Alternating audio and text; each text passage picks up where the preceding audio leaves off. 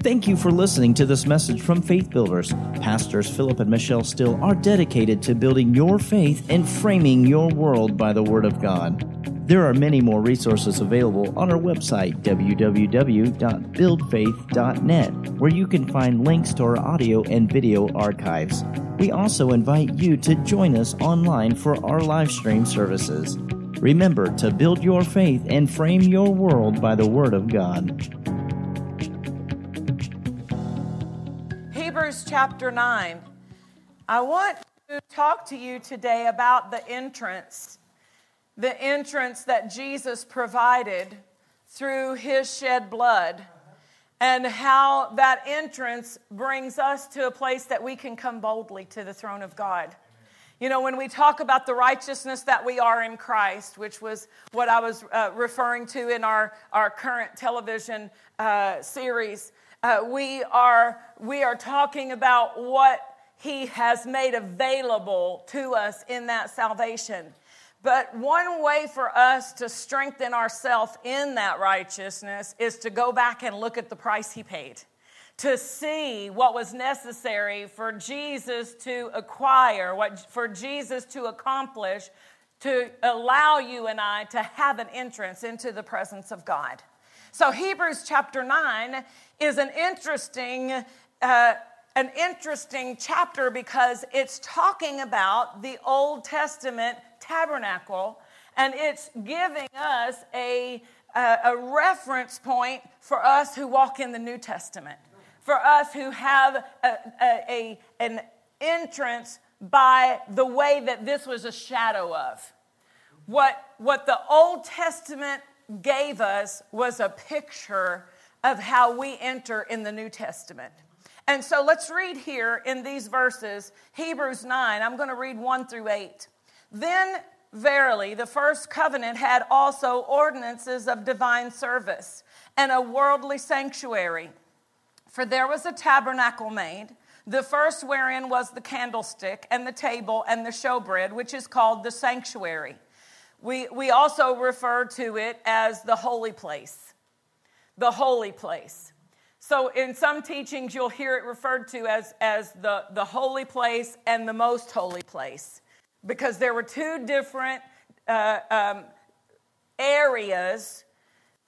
There was different types of activities that took place in each area and different levels of entry. For instance, in the Old Testament, let's talk about, for instance, the tabernacle in the wilderness.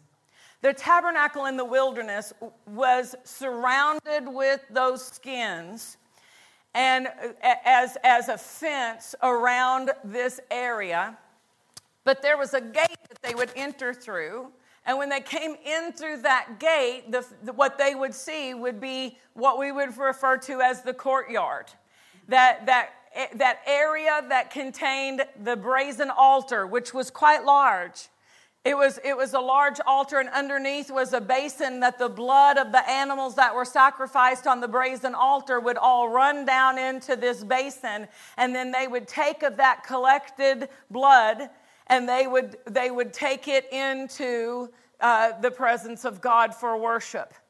This outer courtyard had also in it what we refer to as the laver. It was my grandmother used to have a bird bath, and that's what the pictures that I've seen remind me of. Have you ever seen a bird bath and it's like a little bowl on a stand? Well, this bowl on the stand, it was covered in mirrors, and they would keep the water in it, and the priest would wash, looking at themselves in the mirror as they prepared to enter into the holy place. The Levitical priests were allowed to operate and do their activities around the altar, around the laver, but they weren't all allowed into the holy place. The Levitical priests had their activities in that first courtyard entrance, and then the priests had their responsibility in the holy place, and then the most holy place, or what is often referred to as the holiest of the Holy of Holies, was only for the high priest. Only one person was allowed entrance into that place, and it was the high priest. And we're going to see one of the requirements of his entrance. But so in each one of those levels of God's presence, we see a different level of consecration. What was required of the Levitical priest was a lower requirement than the priests who did their operation in the holy place. In the holy place, there was the incense, there was the table of showbread, there was those different places, but in the most holy place was where the presence of God dwelt and where the Ark of the Covenant was kept. Each level was a different level of the presence of God, and each level required a different commitment or consecration to operate in them. And each level had a different operation of the blood. The blood was brought from the altar. The blood was placed on the different instruments inside the holy place. On the incense, they consecrated those instruments, those pieces of furniture is what it's referred to. The furniture in these different places, they consecrated it with the blood, but then they carried the blood into the holy place to pour it onto the mercy seat to cover the sins of the people. And they did it every year. There was such an interaction with the blood that it taught the people the only way for me to approach God is by the blood. That was the only approach to God. And that's why when we began to look at the Old Testament interactions, and when it says Noah, the very first thing Noah did after the ark landed was he sacrificed to God.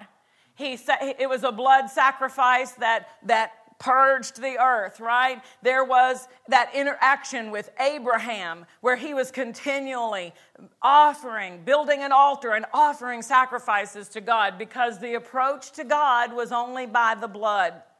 And so this that we see here, these different pieces of furniture, these different instruments of worship are significant only because they show us a picture of what's actually in heaven. These are replicas. There is a tabernacle in heaven. The blood of Jesus is on the mercy seat in heaven. Amen? All of the pieces of furniture in heaven have been cleansed by his blood, and there is an entrance for us now that was not available to the Old Testament worshipers. It said in verse 3, for instance, it begins to refer to the holy place. It says, after the second veil, the Holy of Holies, the tabernacle, which is called the holiest of all, which had the golden censer and the Ark of the Covenant overlaid round about with gold, wherein was the golden pot that had manna and Aaron's rod that budded and the tables of the covenant, and over it the cherubims of glory shadowing the mercy seat, of which we cannot now speak particularly. Now when these things were thus ordained, the priest went always into the first tabernacle.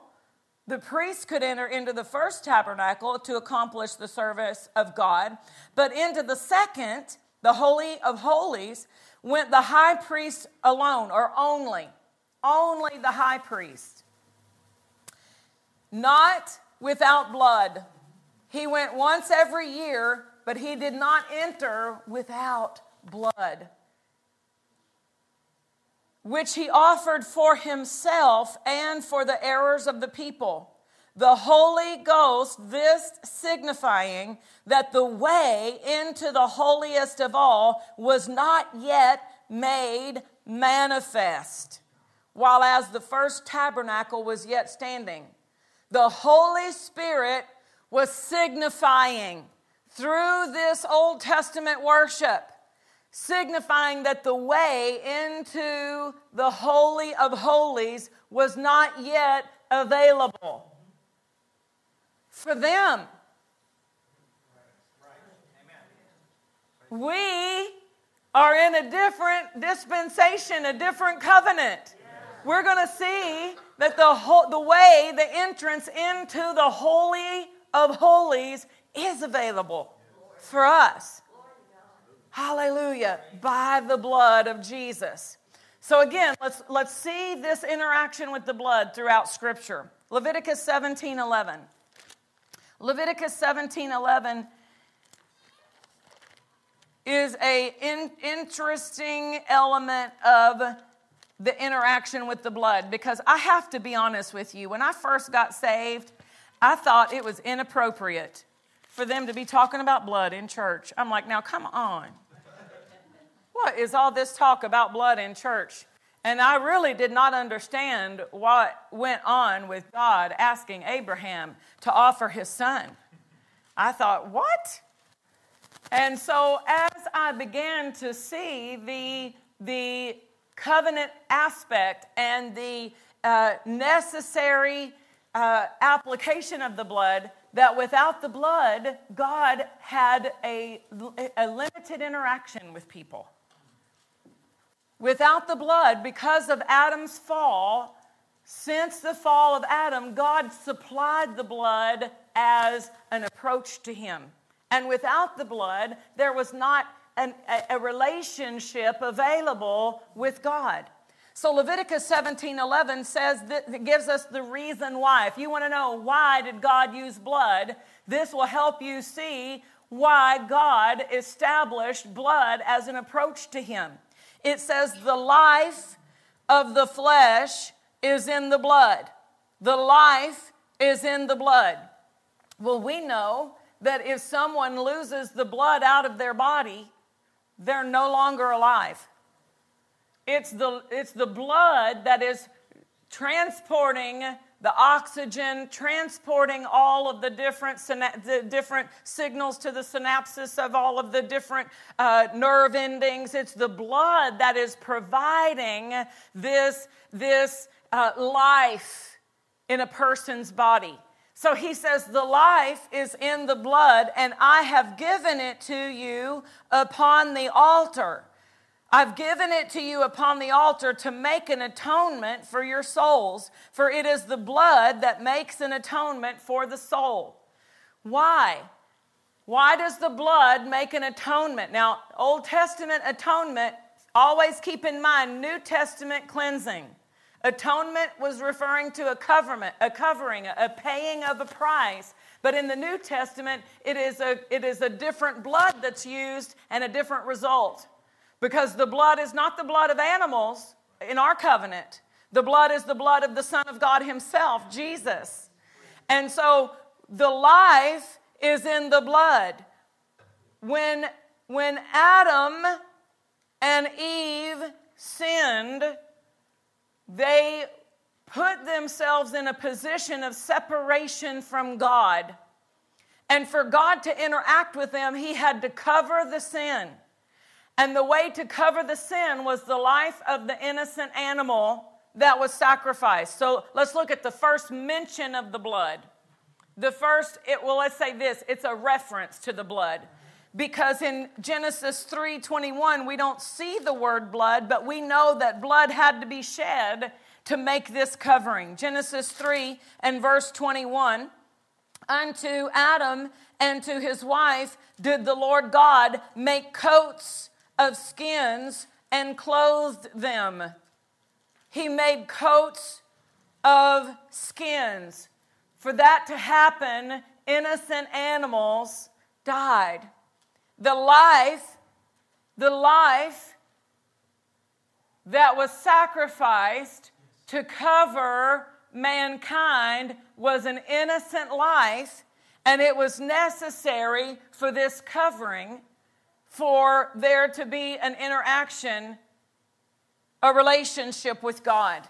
Genesis 4:4, we have another indication of this requirement of the blood, because God begins to teach people how to approach him. And in Genesis 4 and verse 4, it says, Abel, he also brought of the firstlings of his flock and of the fat thereof, and the Lord had respect unto Abel and to his offering. So he brought a sacrifice. He brought the first of his flock. he brought an animal sacrifice, so that's going to require the blood to be shed. And it says that God had respect unto his offering. But unto Cain and to his offering, he did not have respect. He had not respect. And Cain was wroth, and his countenance fell. And the Lord said unto Cain, why are you wroth, and why is your countenance fallen? If you do well, shall you not be accepted? So God is talking to Cain, clarifying to Cain, if you do well, why are you mad? If you would do well, Hebrews says, by faith Abel offered. Right? Does Hebrew 11 indicate faith? It says by faith. How does faith come? Hearing the word. So God told them how to approach him. He told them, you need to come by the blood. You need to have blood. Why? Because there's sin standing between us, and the only thing that satisfies that sin, that covers that sin, is the blood of the innocent animal that is given for your life. So God said, I have given you the blood to cover. I have given you the blood to cover, to make an atonement for your souls. So he's telling Cain, if you would do what I said, he's talking to him personally right here in this verse saying, if you do well, what is well? If you would do what I told you to do, you would be accepted too. He was trying to bring what came from the cursed place, the earth. The earth had been cursed because of the fall. And so he's working out of that cursed place, trying to please God with what he could provide, what he could bring, what he could make. Look at what I've done. But none of us can come on our own merit. None of us are righteous in ourselves without Christ. It is only by his blood that we've been made righteous. Without the blood, we have no standing without the blood. We have no approach to God without the blood. And so when Cain is trying to approach God and refuses to bring blood to cover his sin, he cannot be accepted. And it's not because God didn't want to accept him. God's talking to him saying, if you would come to me the way I established, I would be able to accept you too. If you would come to me on the basis of what I explained, what I told you, if you would come by faith and bring, he could have taken and he could have bartered with his brother and said, I'm going to take the first of my fruit and I'm going to give it to you, and you give me one of the sheep that you have so that I have something to offer to God. Amen. The blood is the necessary approach that God established. Another great example is one that we often use over communion or at Easter, and it's found in Exodus chapter 12. Exodus chapter 12 and verse 13 says that the blood will be a token. The blood shall be to you for a token upon the houses where you are. They're preparing to come out of Egypt. They are offering up the Passover lamb. They have, every one of them, prepared a lamb for their house in obedience to the instruction of God. They have this lamb in their house, and God gives them specific instruction of how to prepare it and how to partake of it. He said, eat all of it. Don't let any of it remain. And when you're eating, go ahead and put your traveling clothes on, because you're eating because you're coming out.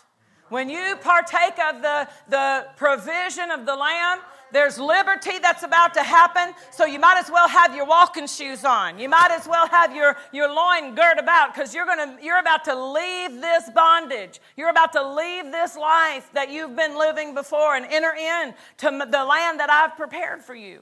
So he says, I want you to eat it. And I want you to eat all that he has provided for us in the lamb. But then he gives them specific instruction about the blood. He said the blood needs to be placed in an area above the doorpost and on each side of the doorpost.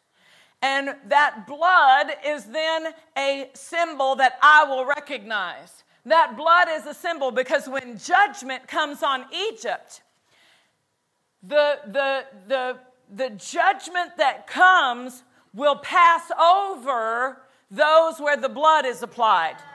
Those who have the blood over their lives will not receive the same judgment that's coming on the world.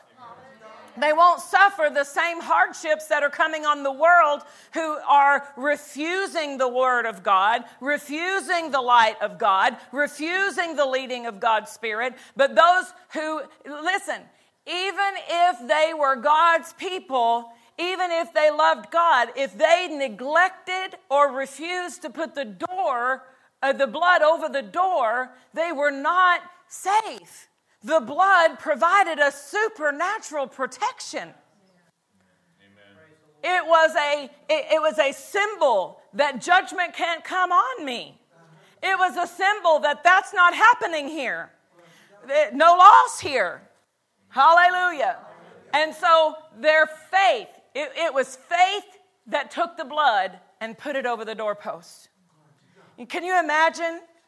Can you imagine what they must have, having already seen some of the other plagues that had taken place in Egypt? Hear that God had kept them in the land of Goshen when it was so dark in Egypt that they could not see to get up and move across the room. They couldn't see their hand in front of their face. That the Egyptians, it was so dark. I mean, that's just not moonlight. That's just not, the darkness was so thick that nobody got up out of their chair. But there was light in the houses of God's people. When the lice and the boils, all of those other things that attacked, and the judgments, they were judgments that were coming on. God kept his people. They walked out, and there are all of the Egyptians' cattle have died. But look at God's people. Their cattle was untouched. And now here they are. And God says, now we're going a step further in this protection. I want you to put the blood on your house. I want you to put the blood over the entrance to your house. And with that blood application, your family will be safe. Your kids will be kept. Amen? They put the blood over their doorpost, and he said it's going to be a token when I see the blood. So God was looking for the blood. When I see the blood, he wants to look at our life and see that we've been applying the blood over our marriage. We've been applying the blood over our finances, applying the blood when our children get up to go to school, applying the blood. When I see the blood, I will pass over you, and the plague shall not be upon you to destroy you when I smite the land of Egypt. So the blood of the Lamb was a supernatural redemption from the curse. And then in Exodus 29, God has taken his people. He's led them out. They're preparing and setting up the tabernacle in the wilderness. Exodus 29 and 37.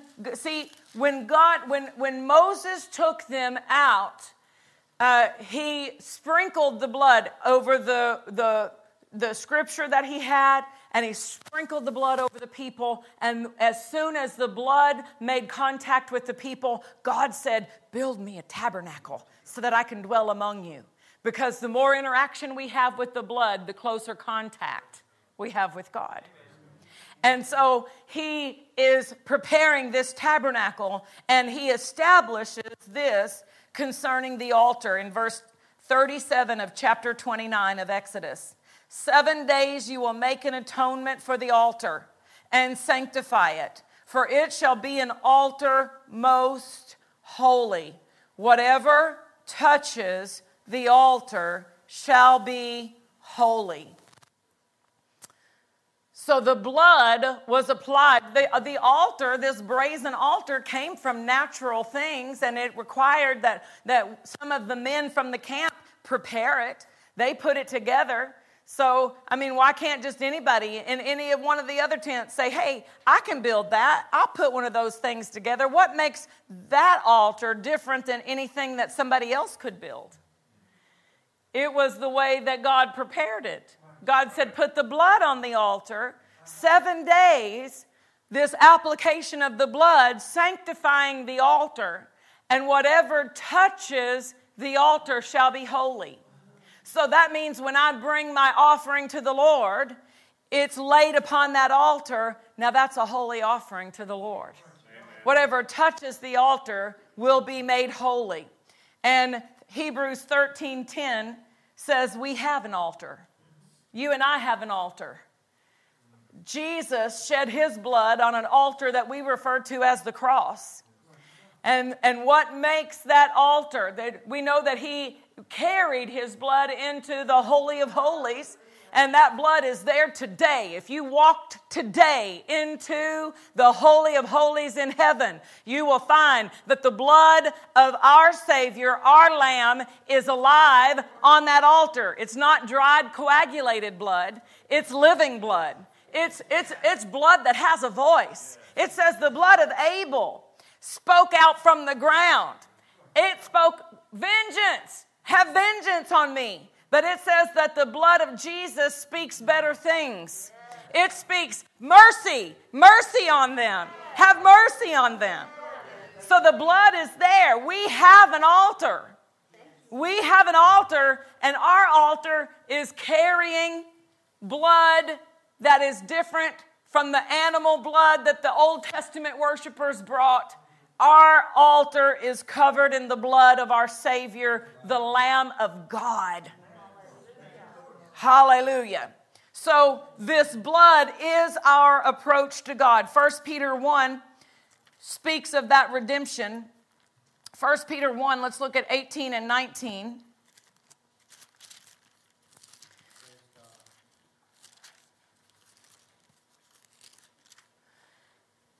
For as much as you know that you were not redeemed. Let's talk about the word redeemed, because other than coupons, you may have never heard it outside of church. You'll say on the coupon, this coupon is redeemable for. What is redeemed? How does redeemed affect us? The word used here in this verse is a word that specifically referred to the slave market in the day that this Roman the language was, this Greek language was used. It referred specifically to a Roman slave market and to the auction block of the slave market. So it's talking about a purchase from that auction block. So it's not just something that's bought at a store. This is a specific purchase. The reason this word is used, it is specifically talking about he purchased you off the auction block of sin. You were on the auction block and there was a bid going up, the highest bid to pay the highest price for the sin that was present and operative in your life. And there was no way you could get yourself, nor could I get myself off the auction block. I didn't have enough money to buy my freedom. I didn't have enough money to pay that price that was being demanded. There was no negotiation. There was no trying to bring the price down lower. There was no interaction to say, I'm not willing to pay that price. Will you take that price? No, Jesus stepped up and said, highest price, I'll pay it. I'll pay it.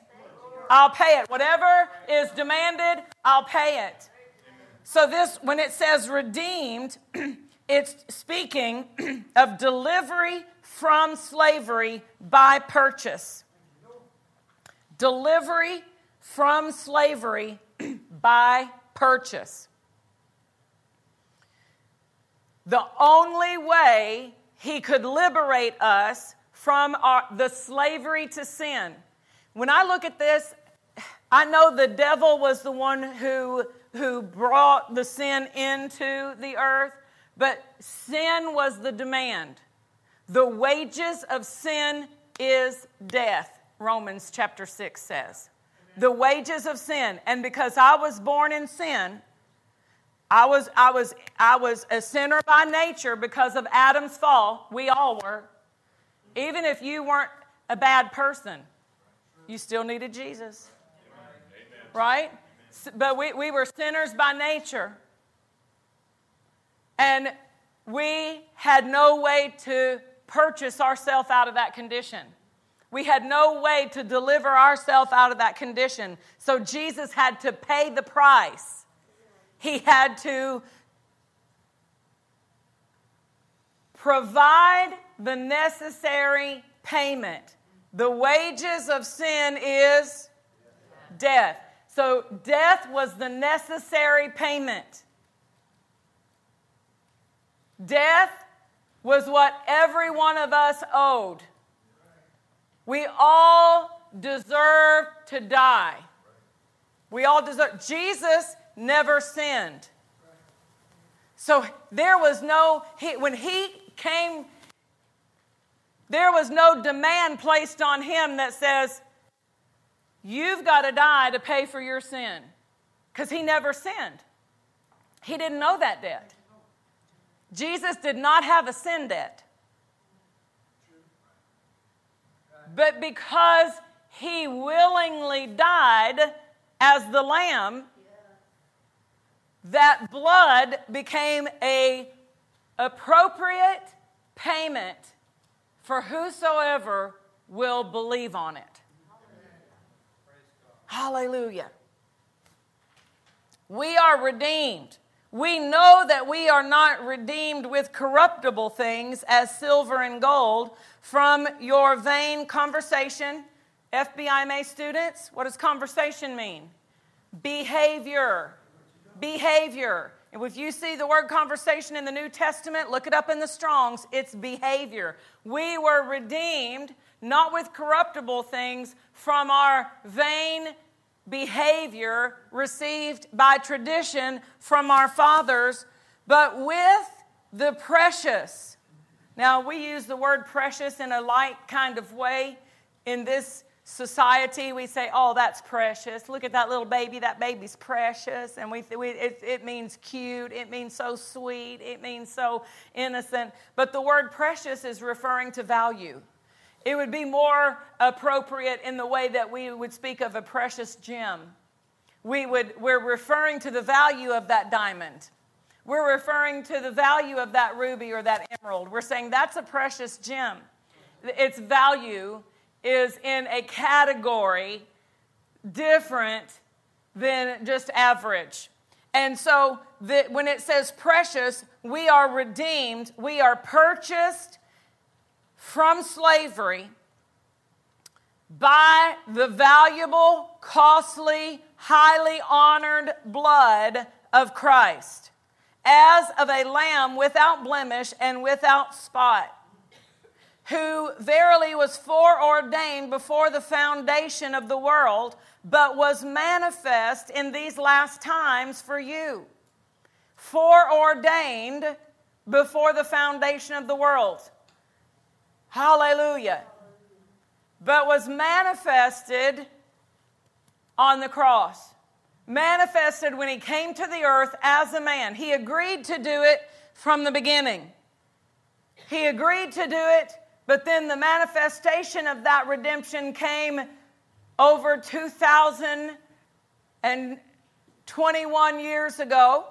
You know, the reason that this year is 2021, it's because it marks 2021 years after the death of Christ. Everything previous is BC, before Christ, right? So we recognize that we live in a time, we think 2021 years is a long time until you start thinking about eternity. Until you start reading the Bible and you think, well, how long ago was that? All of those people that we read about in the Old Testament, they were living in that before Christ period, in that time before the blood was available. And the only access they had to God was through the blood of animals. They had to bring an offering of that innocent blood to cover their sin condition so that they could have some kind of communication and interaction with God. Hallelujah. When we see that difference and we begin to see how much we have in Christ, it should make us want to come every day.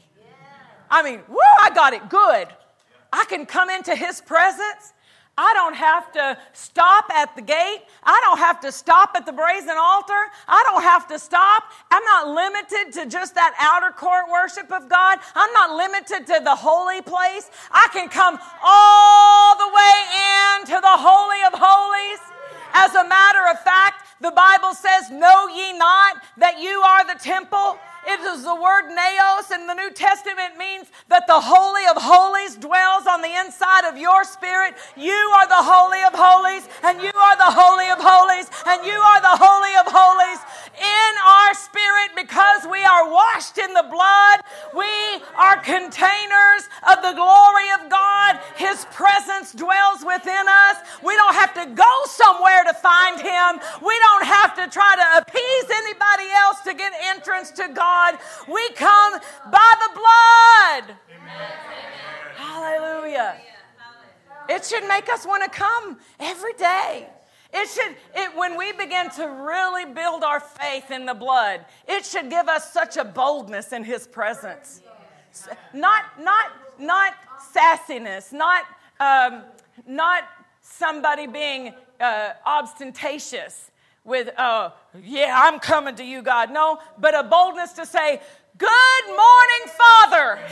I'm here today and I'm washed. I'm here today and I'm cleansed. I'm here today and I'm sin-free because Jesus has washed me and Jesus has cleansed me. And I'm so glad to be your child and I have so much to tell you about what's going on in my life." And God says, "Oh, I've got so much to tell you about what I have planned for you today."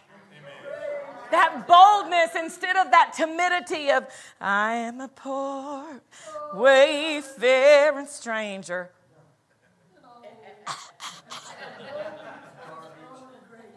God wants to hear you rejoicing in everything Jesus has made you. He wants you bold. Bold in the blood. Bold by the blood. Because of the blood, we have boldness. It's the blood that makes us bold in the presence of God. It's the blood that makes us say, "I'm righteous." Listen, it's not your emotions. Your emotions are never going to say, "Woo, you're so righteous." Your emotions are telling you, you are a loser. Your emotions are telling you, you're not all that. Listen, we don't let our emotions have anything to do with our interaction with God. The Word of God is what's telling my emotions how they're going to act. Amen? So he says here that we are redeemed with this costly blood, this highly honored blood. And it was foreordained but manifest for us on the cross. Hallelujah. Hallelujah. In 1 John 1:7, we know that this blood has a continual interaction for us. 1 John 1, verse 7 says, "If we walk in the light, as He is in the light, we have fellowship one with another, and the blood of Jesus Christ, His Son, cleanses us from all sin. If we say that we have no sin, we deceive ourselves and the truth is not in us. If we confess our sins, He is faithful and just to forgive us our sins and to cleanse us from all unrighteousness." This is talking about our continual interaction with God. The word sin means to miss the mark, Now, I will tell you, I don't miss the mark today like I did 28 years ago, 30 years ago. The way I missed the mark before Christ, I was a sinner by nature before Christ, and sin was just the natural flow of my life. And so you've heard my testimony of how God set me free from addiction and set me free from a life of crime. And so when I came to Him and I started walking in the light, at those same missing of the mark were not in my life. But I did have times that I've missed the mark since the day I received Jesus as Lord. There have been times that I've walked in the flesh and I let my anger have my mouth. There have been times that I held grudge. There's been times that I refused to forgive and God had to deal with me about forgiving that person. There have been times that I was critical and God had to deal with me about criticism. And I have found this, the more I walk with God, the less and less I miss it because I'm practicing every day. I'm practicing every day in His Word and responding. The moment, if I get out of line, and He is so faithful to say, ooh, Michelle, that's a bad attitude. And I say, forgive me, Lord, and I fix it. He says, Michelle, that's not the right thought. Forgive me, Lord, and I fix it. Michelle, you don't need to be watching that. Forgive me, Lord, and I turn it. Right? So he's a good Heavenly Father who will correct me if I get out of line. But I don't miss it near like I used to miss it when I first was saved. But notice, if we miss the mark, what's available for us? So the blood isn't just a one-time interaction in my life. I'm consistently interacting with that blood. It says the blood of Jesus. If I walk in the light as He is in the light, that's some of those examples I just gave. That was light coming to me on the decisions that I was making, the words I was saying, the attitudes that I was having. When I'm walking in the light, then that blood is available. Forgive me, Lord. And what's the cleansing agent to forgive me of that error that I just made? The blood.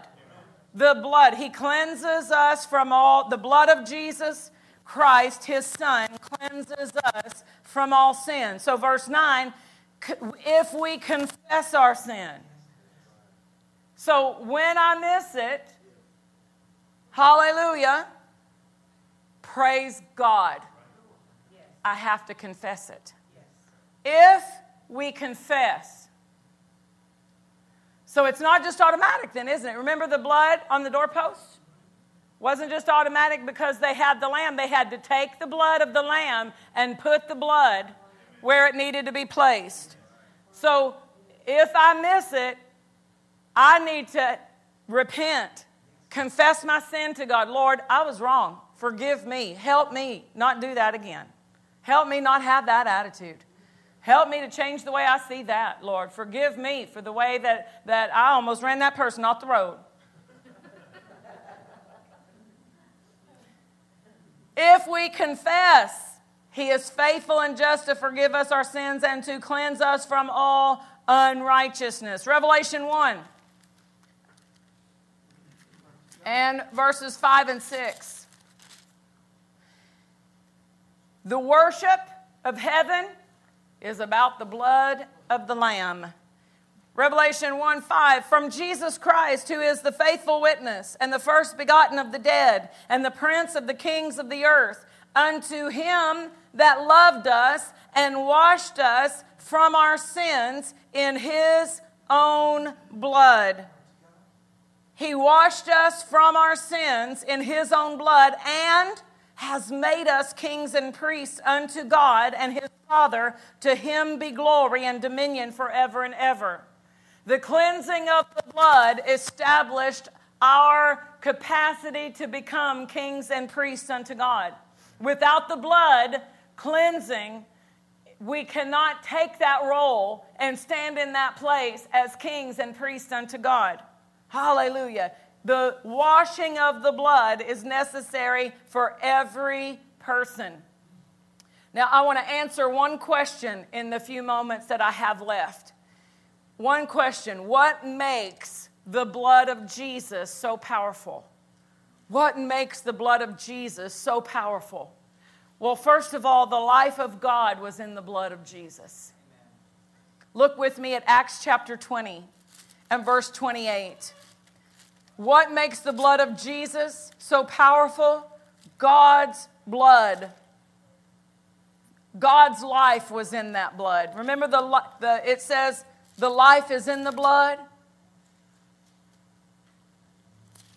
Hallelujah. Take heed, therefore, unto yourselves and to all the flock over the which the Holy Ghost has made you overseers, to feed the church of God, which he has purchased with his own blood. Hallelujah. He purchased with his blood. If you were able to walk into heaven today and take a DNA sample of the blood that's on the mercy seat in heaven, and you were to run that DNA test, you would come back and with the test that God is the Father. Jesus was not born of the human lineage with a man as his father.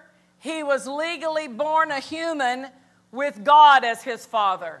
The Word of God, the creative power of the Word of God, everything that exists on this planet was created by the Word of God, and God's Word became flesh in the womb of a woman named Mary, and that Word from God became a man legally born into the human race with a genealogy that we can find listed in Matthew chapter 1, with a legal right in the human body.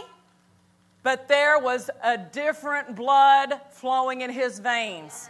The blood was not connected to Adam's blood. The blood was not sin tainted in any way. Every human being born after Adam's fall had blood that was contaminated by sin. So when Jesus, the reason why we are so emphatic that Jesus was born of a virgin is because that's what makes the difference in his blood. That's what makes the difference in his blood. There's no man with fallen blood connected to the birth of Jesus. The Father God birthed Jesus through his spoken word. Mary received the word, and the word became flesh. And the life of God in Jesus is what gave his blood its value. The life of God in Jesus' blood is what gave that blood its value. I don't know exactly how many quarts of blood is in the human body. Do I have any nurses who could tell me how many quarts of blood are in the human body? But however many, that's how much blood Jesus had in his body. Amen. God's blood in Jesus' body. When he poured that blood out on the altar, our altar, when he poured that blood out, and it was evidently captured in some way, because that blood, where is it today? It's on the mercy seat. You know, when Jesus told Mary, "Don't touch me," after he had resurrected from the dead, he said, "Don't touch me. I'm going to my God and your God, my Father and your Father." Hallelujah. Don't touch me. Why? Because I'm going to God to put the blood on the mercy seat. I'm going to God to put the blood. After that, he came in and said, "Touch me. Go ahead, put your hand right there. Put your whole hand in my side, Thomas." He didn't have a problem with being touched, but in that preparation to enter into the Holy of Holies of heaven and bring his blood, that because of Adam's fall, all of the worship instruments and furniture in heaven, he brought his blood in, and he cleansed the way, and he made the way. Hallelujah. Hallelujah. Hebrews 4, 15. Is God's word truth? Yes. Hebrews 4 and verse 15.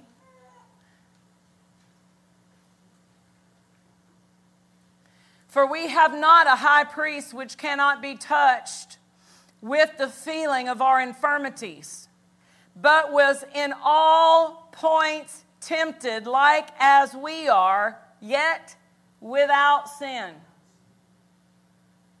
Without sin. Jesus' blood is so valuable because Jesus never sinned. It is sinless blood. When he shed his blood on the cross, he was completely innocent. Amen. He didn't have to pay for his sin debt first, because then he wouldn't have anything left to pay for ours. Right. He didn't have a sin debt because he was without sin. Amen. Hallelujah. Hallelujah. Jesus was without sin. And then number 3. So first of all, what makes the blood of Jesus so powerful? The life of God was in the blood of Jesus. Number 2, it was sinless blood. Number 3, Jesus is the lamb that God provided.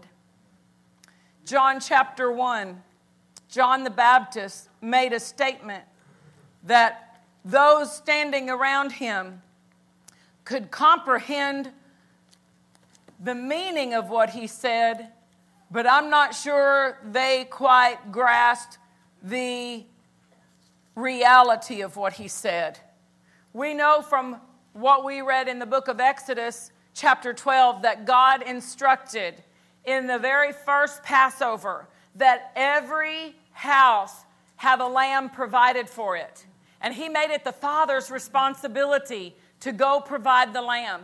And he said, let every man get a lamb for his house. Every man get a lamb for his house. It's the father's responsibility to provide a lamb. And so throughout the years, all of these people worshiping under the Old Testament protocols understood what it meant to provide a lamb for a house. And they, in their understanding, said, with the lamb, our sin is covered. With the blood of the lamb, we can interact with God. God's blessing can be upon our life. We can ask of him and receive his help. With the blood covering, they understood that that's what was exampled in the lamb for my house. And so they did, year after year after year after year. They brought their lamb to God. They brought a lamb so that their house would have an interaction with God, so that their family would know the blessing of God, the protection of God, the keeping of God. But John the Baptist stands up and he makes a statement with a boldness of the Spirit. He makes a statement that they all understood the concept, but how many of them said, what? What do you mean? Because he is now declaring not just a lamb that can cover your sin, but he said, behold, the Lamb of God who takes away. I've never encountered a blood that could take away sin. I've never known that blood could take away sin. The only interaction with blood we've ever had has been to cover our sin, but it was still there for us to have to deal with, for us to have to cover year after year. But he said, the Father has provided a lamb for the house. Amen. Every man provide a lamb for his house. Behold, the Lamb of God that takes away the sin. That takes away the sin. It was a new concept. It's our reality. It's our reality.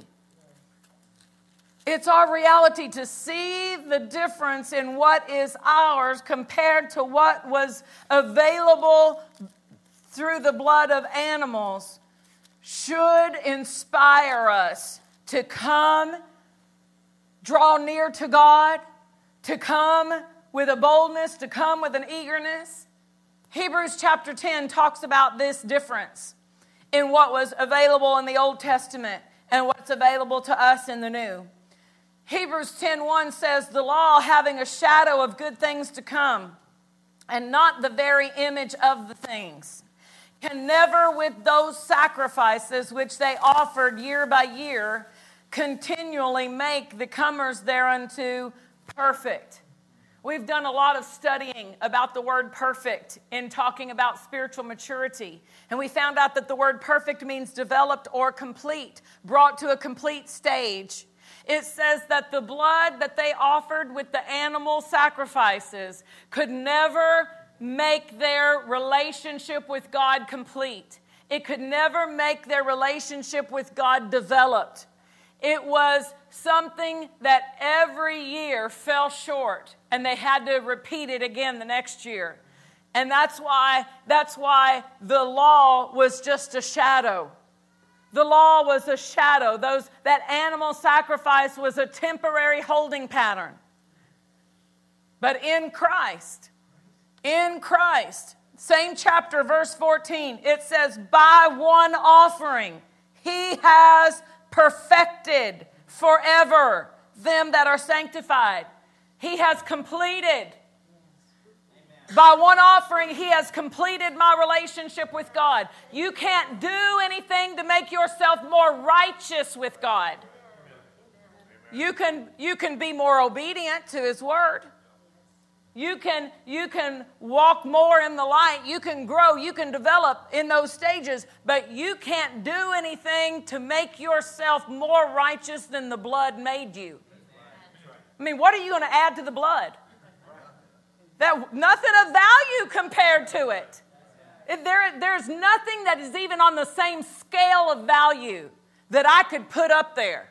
If you were to find every shred of gold, silver, every diamond, every ruby, every emerald, and pile it up in one huge pile and say, God, this is for my sin, he would say, that's not even going to touch the sin debt. But one drop of the blood of Jesus is so valuable in the estimation of God.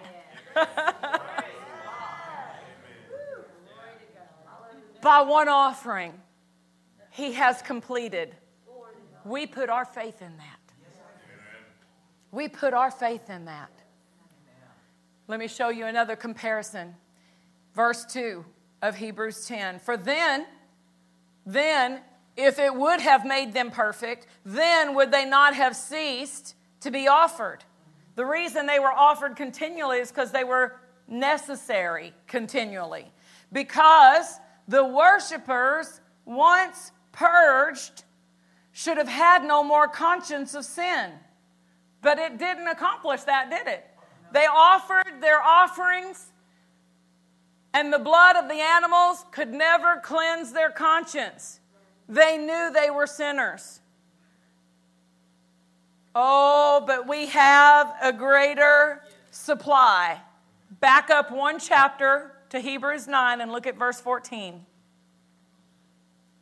Actually, I'll start with 13. For if the blood of bulls and goats and the ashes of a heifer, sprinkling the unclean, sanctifies to the purifying of the flesh, how much more shall the blood of Christ, who through the eternal Spirit offered himself without spot to God, how much more shall this blood purge your conscience? If you've never applied the blood to purge your conscience, your righteousness with God will always hit a brick wall. Amen. Because as long as your conscience is telling you, yeah, that happened because of what I did then. And that consciousness has to have the blood applied to it.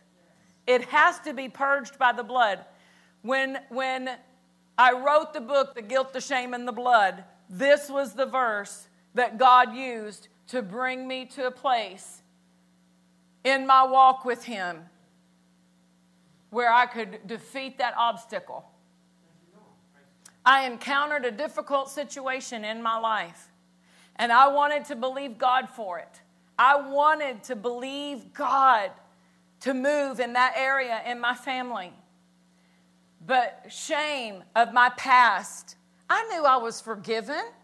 I knew that I was no longer guilty in the eyes of God, but guilt affects the way that God can deal with me, and shame affects the way that I deal with God. So the guilt had been dealt with, but the shame had not. And I had that consciousness of shame.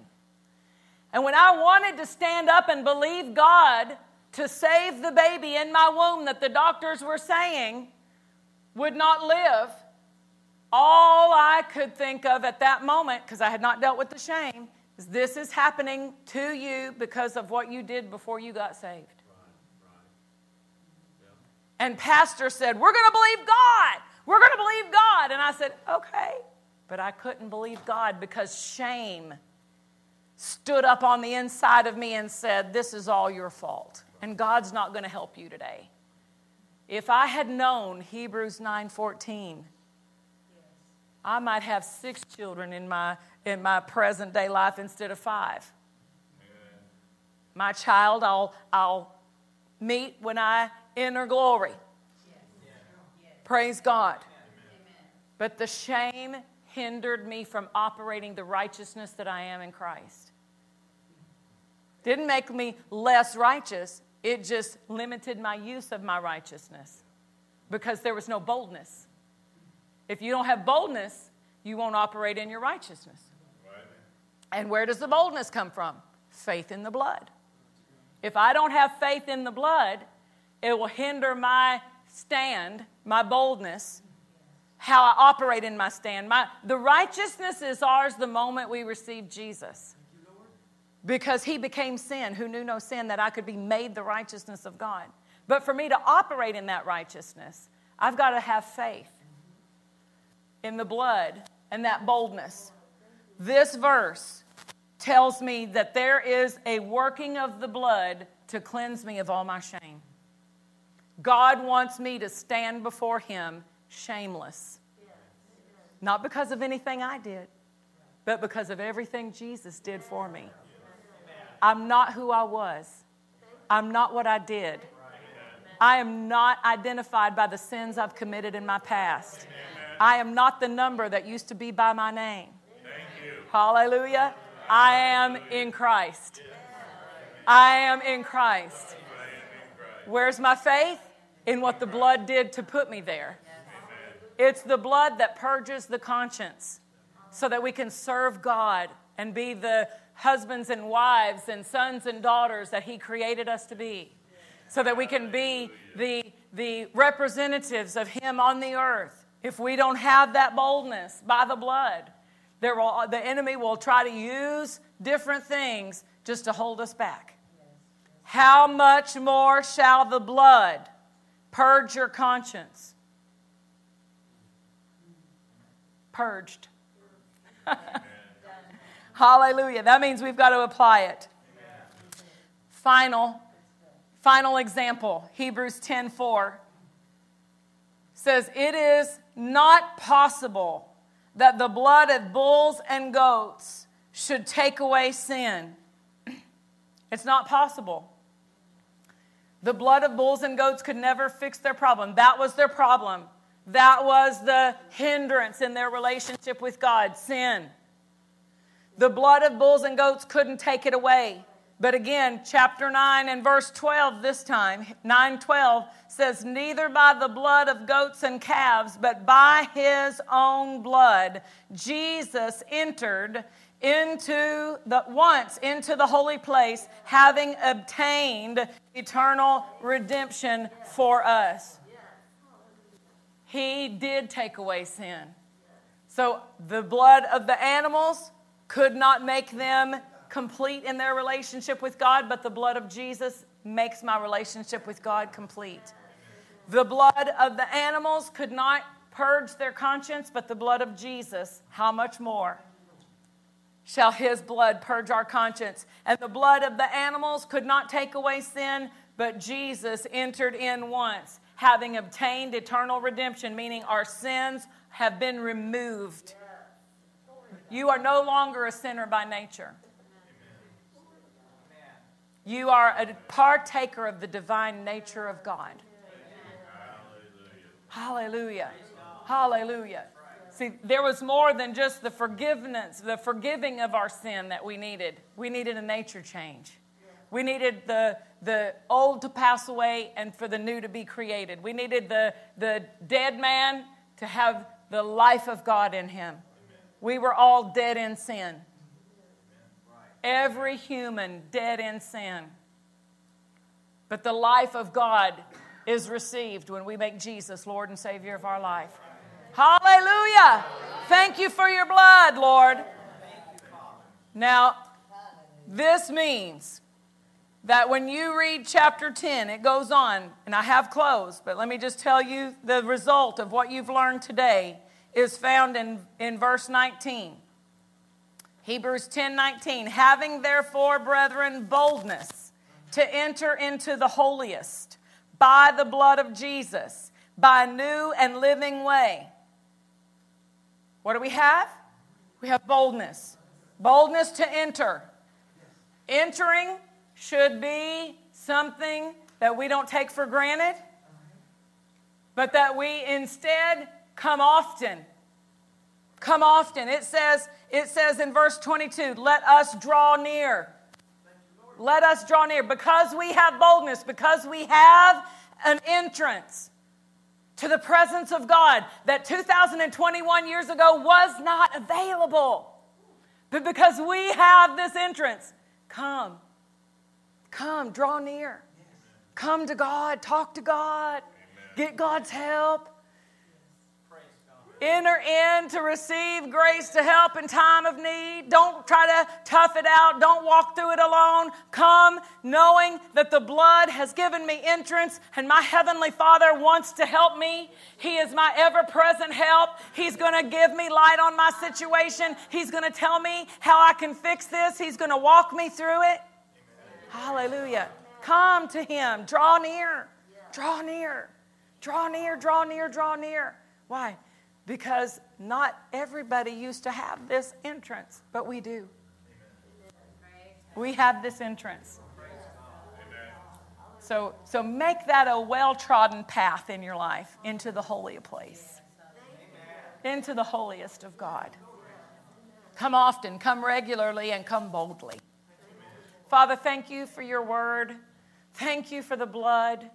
Thank you for your Holy Spirit who leads us into the paths that you have prearranged.